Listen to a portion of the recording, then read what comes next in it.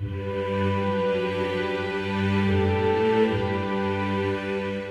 are at the right place at the right time. Welcome to the Discover the Word podcast with Kevin Perney. This is a ministry of discovertheword.net.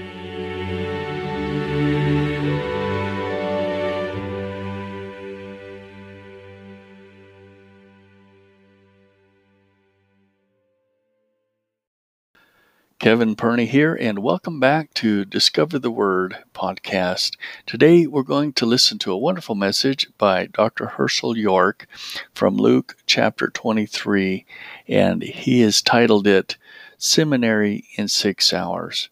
I think this is a very powerful and moving message, and Dr. York brings out so much that is really embedded in this area of text from God's Word that is really a blessing to all those that listen. So without further delay, here is Dr. York.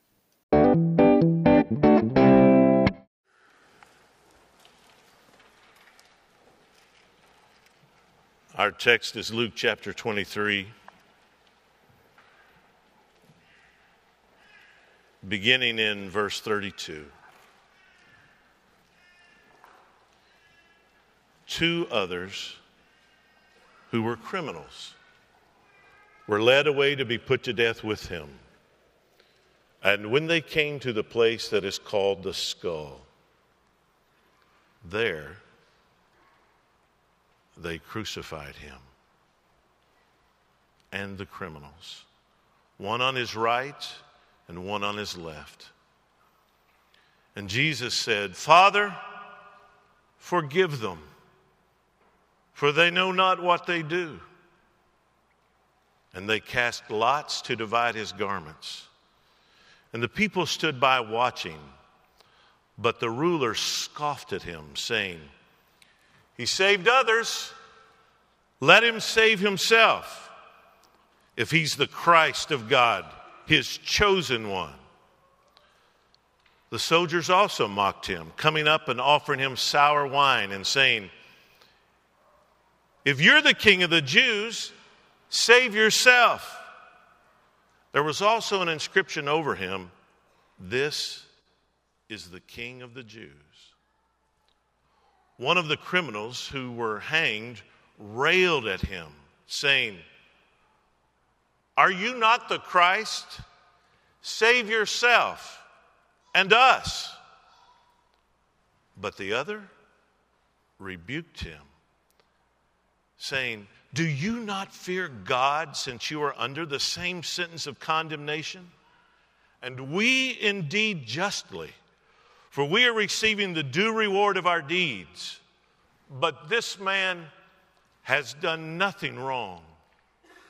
And he said, "Jesus, remember me when you come into your kingdom." And Jesus said to him, "Truly I say to you, today you will be with me in paradise." I am obsessed with this text.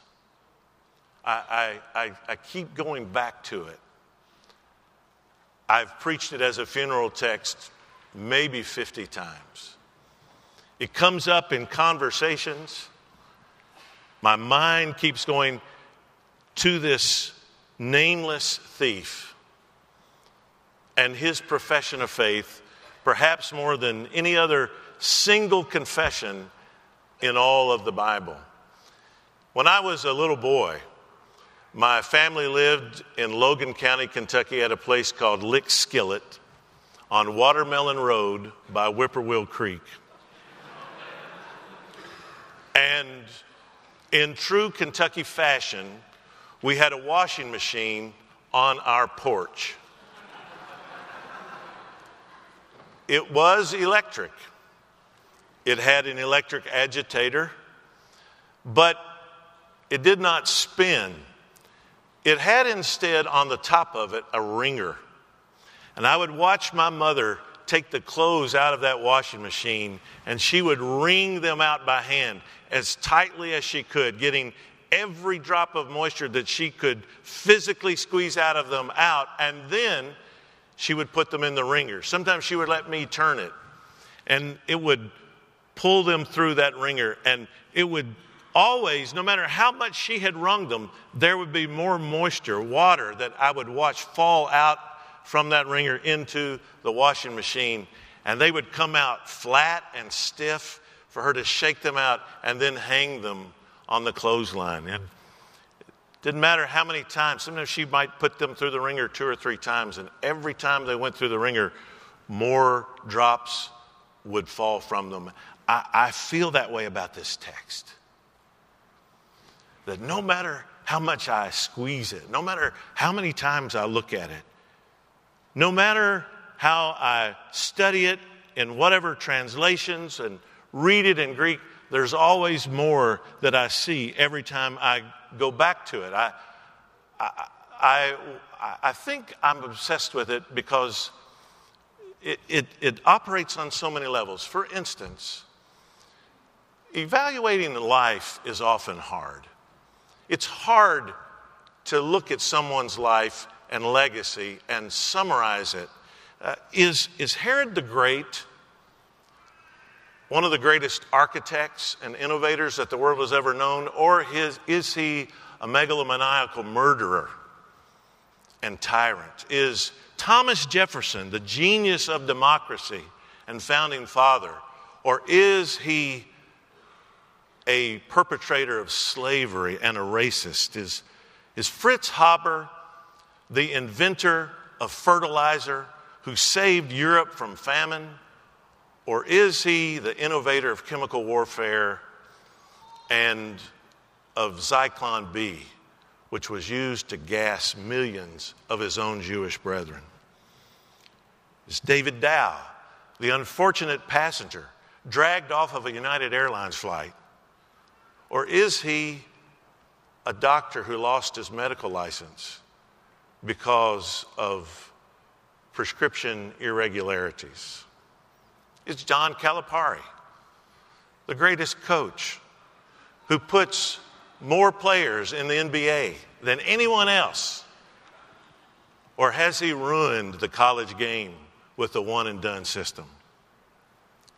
But you know, when it comes to these two criminals, it's really not so hard. There's nothing good said about them. There's no debate, except perhaps about the extent of their crimes. We look at this word that Luke uses. He uses the word translated criminal, evildoer. Both Matthew and Mark call them leistes, robbers. I don't know, maybe they're common ordinary thieves and bandits, brigands.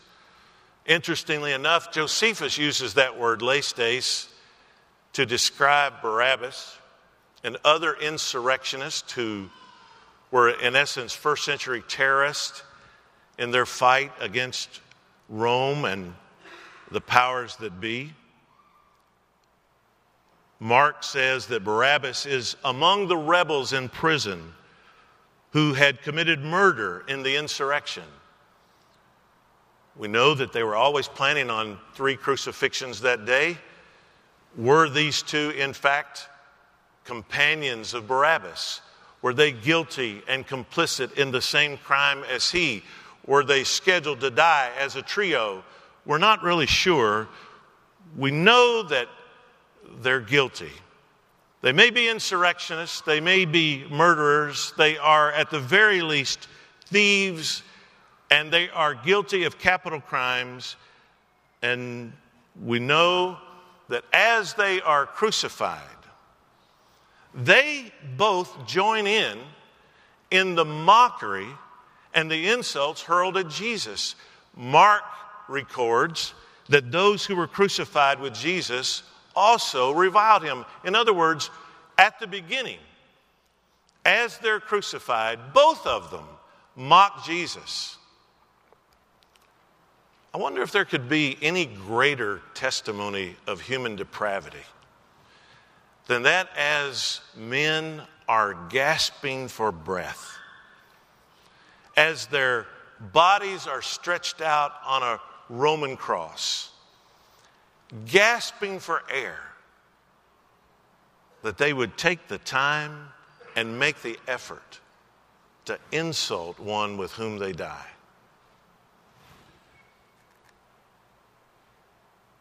Crucifixion.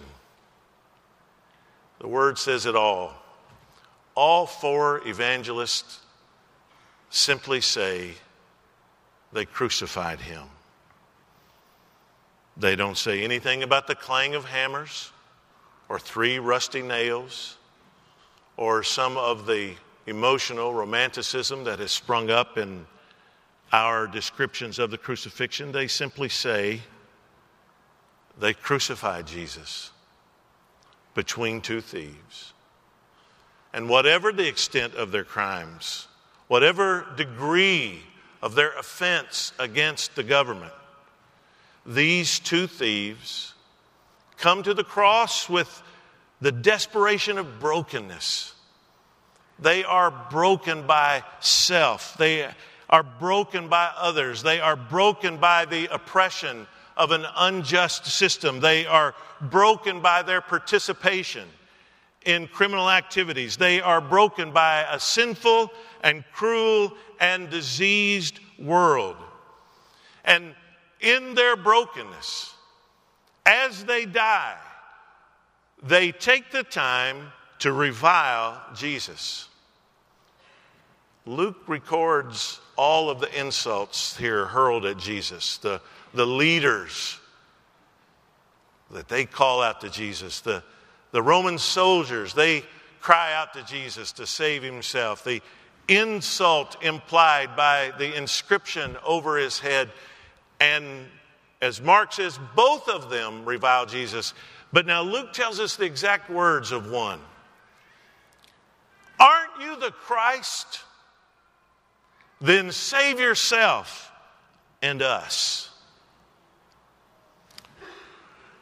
But something happens in the heart and the mind of this other thief. And during the hours that he hangs there, seeing the events, hearing the words of Jesus as he quotes Psalm 22. Eli, Eli, lama sabachthani. My God, why have you forsaken me? As he sees the soldiers dividing the garment of Jesus, just like Psalm 22 has said. As he sees Jesus crying out to God, he hears the words, he sees him surrounded by his oppressors, and he sees no wrong in Jesus. He hears no malice in him. Jesus is not dying like he and his companion. And as he hangs there watching Jesus die, hearing his cries and prayers to God, the blood that speaks a better word than the blood of Abel makes its sovereign claim on the sinful heart of a dying thief. And the hardened criminal is suddenly sensitive to the words of his partner. Don't you fear God? What a question. He does not say, are you going to be this inhumane to another human being? He says, don't you fear God? Seeing that you are under the same condemnation, and now first person plural, we indeed justly. But this man has done nothing wrong. What a testimony. And then with a profundity and an understanding that has escaped the scholars like Nicodemus and the disciples who have walked with Jesus for 3 years and to whom Jesus has told of his impending death and resurrection since Caesarea Philippi. this thief sees something that they never see.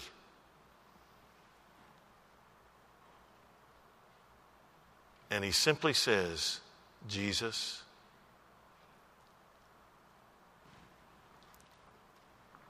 remember me when you come into your kingdom.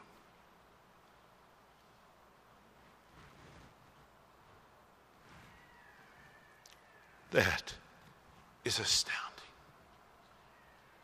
That is breathtaking. He does not dare even ask to be saved. Do you hear? Do you see? Luke tells us this is what everyone else cries out to Jesus. The religious leaders say, he saved others. Let him save himself.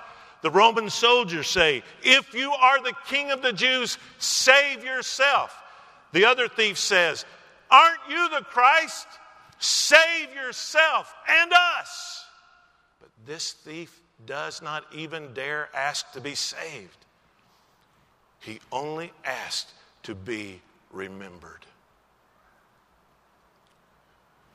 We talk a lot about confessions of faith, professions of faith. What's required? What does a person have to say? Do they pray a sinner's prayer? Do they call out in a statement of repentance and faith? This thief, in his statement, sees that Jesus is the one who will be saved. I can only surmise. It does not say for certain that he's Jewish. He probably was. The Romans typically crucified Jews. And growing up in that culture, he would have heard the Psalms. He would have sung them on the way to the temple. He would have heard Psalm 22. He would have heard Eli, Eli, lama sabachthani. He would have heard the words of they divided my garments and cast lots. He would have heard that I am a worm and no man. He would have seen this in his own eyes fulfilled before him. And perhaps he put this together. Perhaps the words of Isaiah 53 rang in his mind. All we like sheep have gone astray. We've turned each one to his own way, but the Lord laid on him the iniquity of us all. And he knows that this is not the end for Jesus. The hope that he dares to have is that this, the King of Kings, will one day sit on his throne and he will remember that a thief crucified beside him knew who he is. Rahab said in the fear of judgment, the Lord your God, he is God in heaven above and on earth beneath. Ruth said in the affection of relationship, wherever you go, I will go. And your people will be my people, and your God, my God. Samuel said, in the faith of a child, speak, Lord, your servant hears. Zacchaeus said, in the form of repentance, behold, Lord, the half of my goods I give to the poor, and if I have wronged anyone of anything, I will restore it fourfold.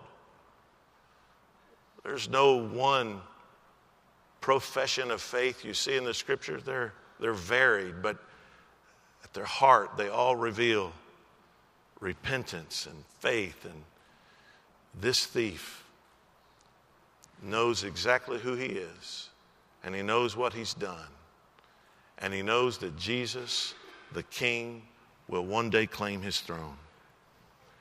And all he asks is, Jesus, remember me. Maybe my obsession with this text is because of the hope that Jesus sees faith where you and I often do not. And many times I've walked away from a hospital bedside not knowing whether or not that person has put their faith and trust in Christ. Perhaps on this day, some mother, some family member, someone who stood there witnessing the crucifixion of this man, a family member, a loved one, hung their head in shame and walked away in dejection, thinking that that life was wasted and it has ended, not knowing about the conversation that took place. But Jesus saw his faith.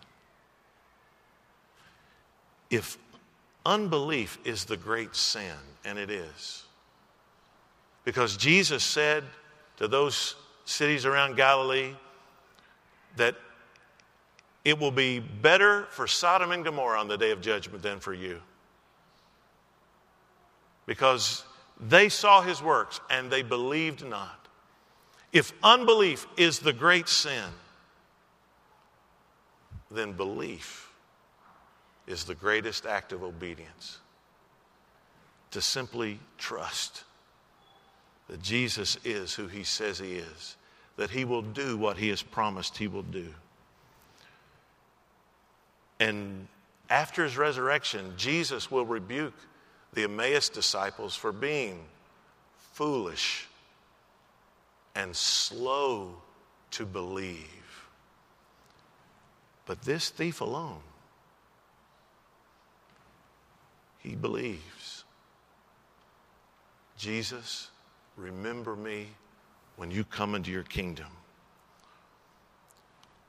And Jesus, in the midst of his own suffering, with the weight of his people crushing him,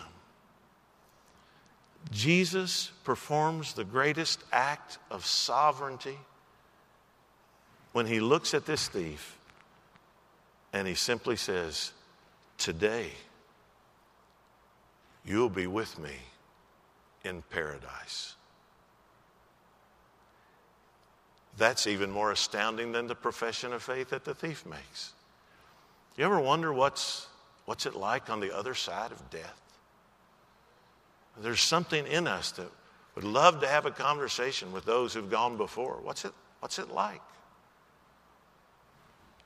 When Jesus makes this one brief statement, it's as though he pulls back the curtain between this world and the next to let us get a glimpse that beyond death, first of all, there's personality. He says, you will be with me in paradise. You will be who you are. But you'll be a better version of you because you'll be free from sin. You'll be free from the temptation, the penalty, the very presence of sin. You who were created of God, you who were a special act of God's sovereign creation, will be who God made you to be. You were created with an everlasting soul. And you will spend eternity somewhere. Beyond death, there is personality. Beyond death, there's a place. He says, you'll be with me in paradise. I don't know what your idea of paradise may be, but I know that heaven will be greater than anything you and I can even imagine. Free from sin, free from pain, free from temptation, free from our own sinful choices, bad decisions, and brokenness in paradise. And beyond death, there's a person. Maybe the 4 most comforting words in the Bible. With me in paradise. Oh, what a joy, what a comfort to know that I will be with Christ in paradise. Jesus says to this thief, seeing his faith, that he has a promise of eternal life in the very presence of the King in whom he now believes. That this thief who sees what the disciples do not see, what the Nicodemus does not see, what the Jewish leaders do not see, he sees that Jesus is going to claim his throne and rule and reign, and Jesus says, you're going to share in that. You will be with me in paradise. Now that's quite an education this thief receives. 6 hours he hangs on the cross beside Jesus. And in those 6 hours, he recognizes what the disciples have been hearing, at least since Caesarea Philippi, and never came to understand. Jesus told them that he had to go to Jerusalem, that he would be turned over to the leaders, that he would suffer many things, that he would be crucified, and he would rise again the third day. But none of the disciples are standing around the foot of the cross saying, don't worry, 3 days, this is going to be over. In 3 days, he's coming back. Nicodemus and Joseph of Arimathea, they prepare for Jesus' burial. Mary and John, they attend to his death. But only the thief prepares for his resurrection. Only the thief knows this is not the end, that he is going to rise again. And in those 6 hours, perhaps as the Holy Spirit brings to his mind scripture that he learned as a child, or as he has heard sung in the streets or at the Passover, however the Holy Spirit moves, he brings him to understand who Jesus is. And in 6 hours on the cross, think about the education he gets. He learned theology proper because he saw the Creator, God, dying for his creatures. He learned anthropology because beside him on the cross was perfect humanity in broken flesh and sinless blood, and before him was broken humanity in rebellion against the Lord of glory. He learned hamartiology as he came face to face with his own depravity, and he said to his companion, we are justly condemned. He learned Christology as he witnessed the Lord's incarnate and anointed Son bear the sins of his people. He learned bibliology from the words of Scripture that fell from the lips of the promised Messiah, and he saw them fulfilled before his very eyes. He learned soteriology as he heard the Lord Jesus cry out for the Father to forgive them because they don't know what they're doing, and offer to him the promise of eternal life. He learned eschatology, both personal and cosmic, because Jesus told him, today you'll be with me in paradise. And he knew that the crucified Christ would rise again to sit on his throne and rule the nations. He may not have understood much about the Holy Spirit, but he experienced the effect of pneumatology because the Spirit of God lifted the veil from his wicked heart and enabled his eyes to see heaven's fountain opened and his darkened mind to comprehend what no one else had yet understood, that the crucified Lord would rise again. He may not have learned much about ecclesiology, but when he cried for mercy to the Lord of glory, he left the blazing fire and darkness of Sinai and came to Mount Zion, to the city of the living God, the heavenly Jerusalem, to the innumerable angels in festal gathering, to the assembly of the firstborn who are enrolled in heaven. When I read this text, my mind goes to Colossians 2,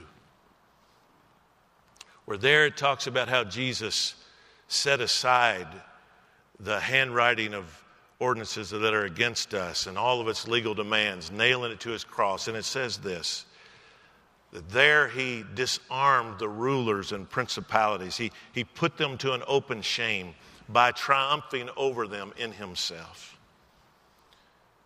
Nothing quite puts the principalities and powers of Satan to shame like granting eternal life to a man standing at the door to hell.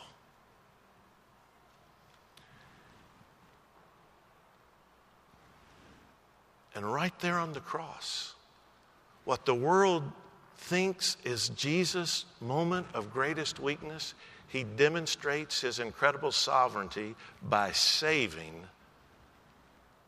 a condemned man, by taking him to paradise with him. If you've ever been tempted to think that you contributed one thing to your own salvation, the thief speaks from this text to disabuse you of any such notion. He has done no good work. He has not gone to church. He has not tithed. He has not been baptized. He has only believed that Jesus is going to rise and reign.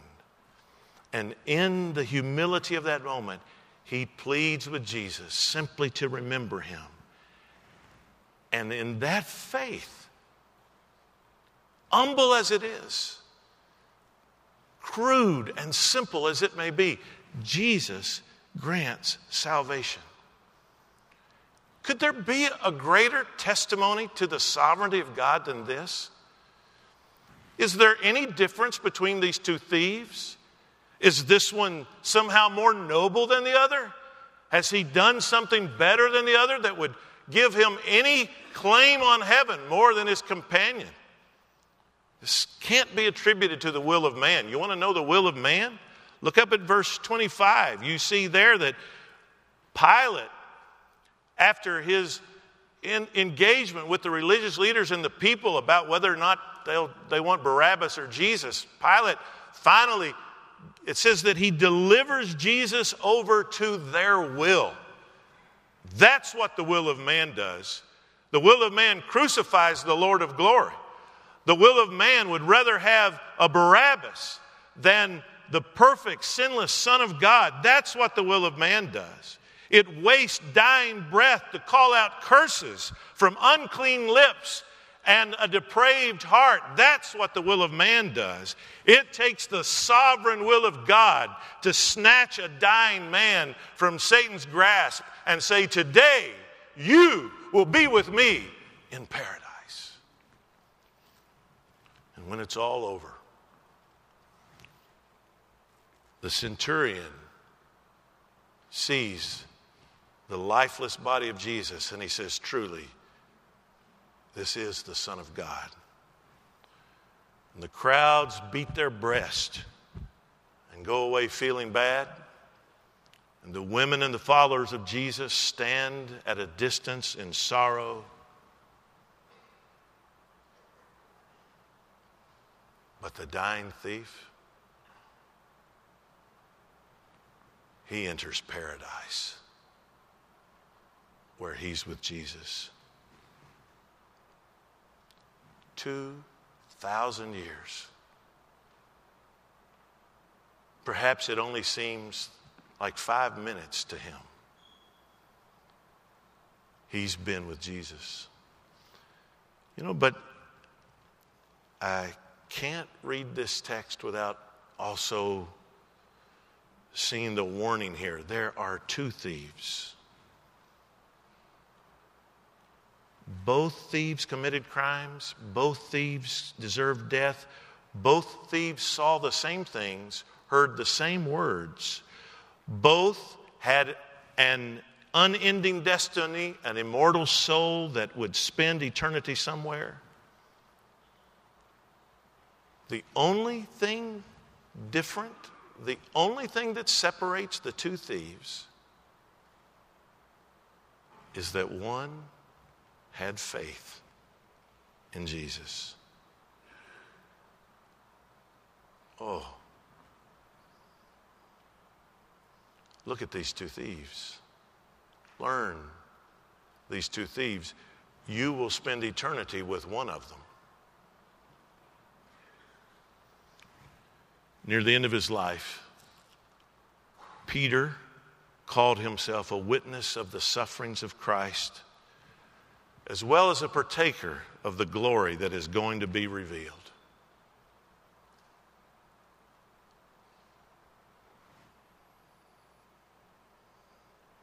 It took Peter years of walking with Jesus,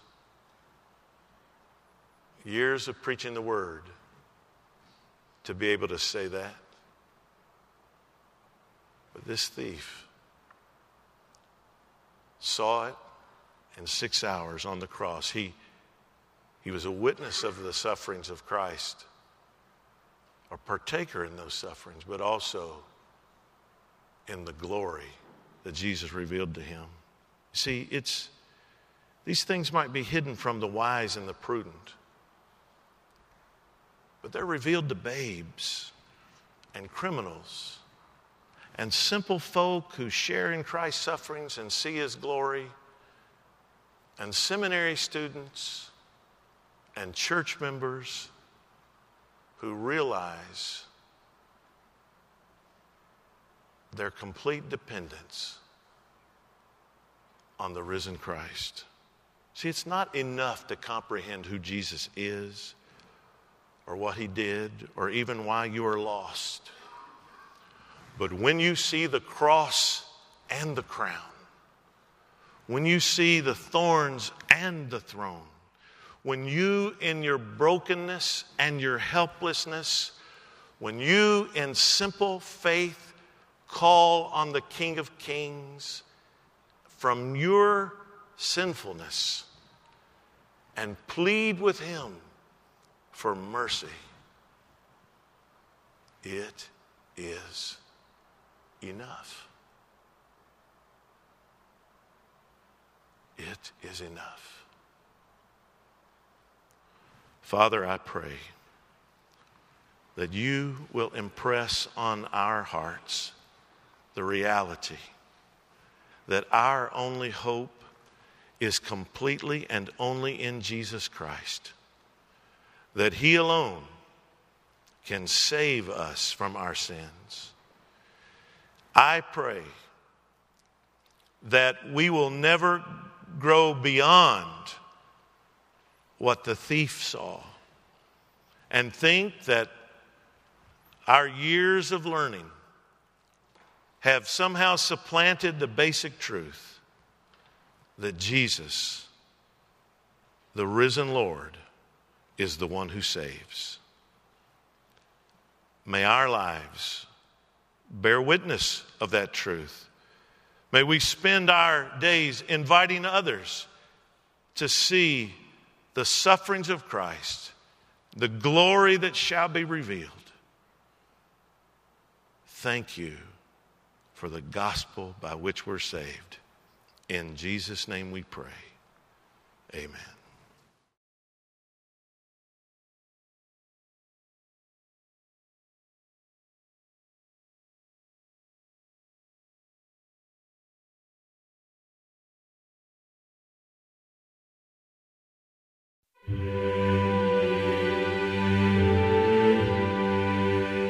We hope you were blessed by today's message and want to thank you for joining us on this Discover the Word journey today.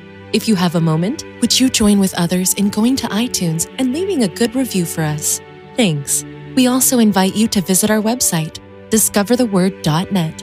Until next time, have a wonderful day and may God richly bless you.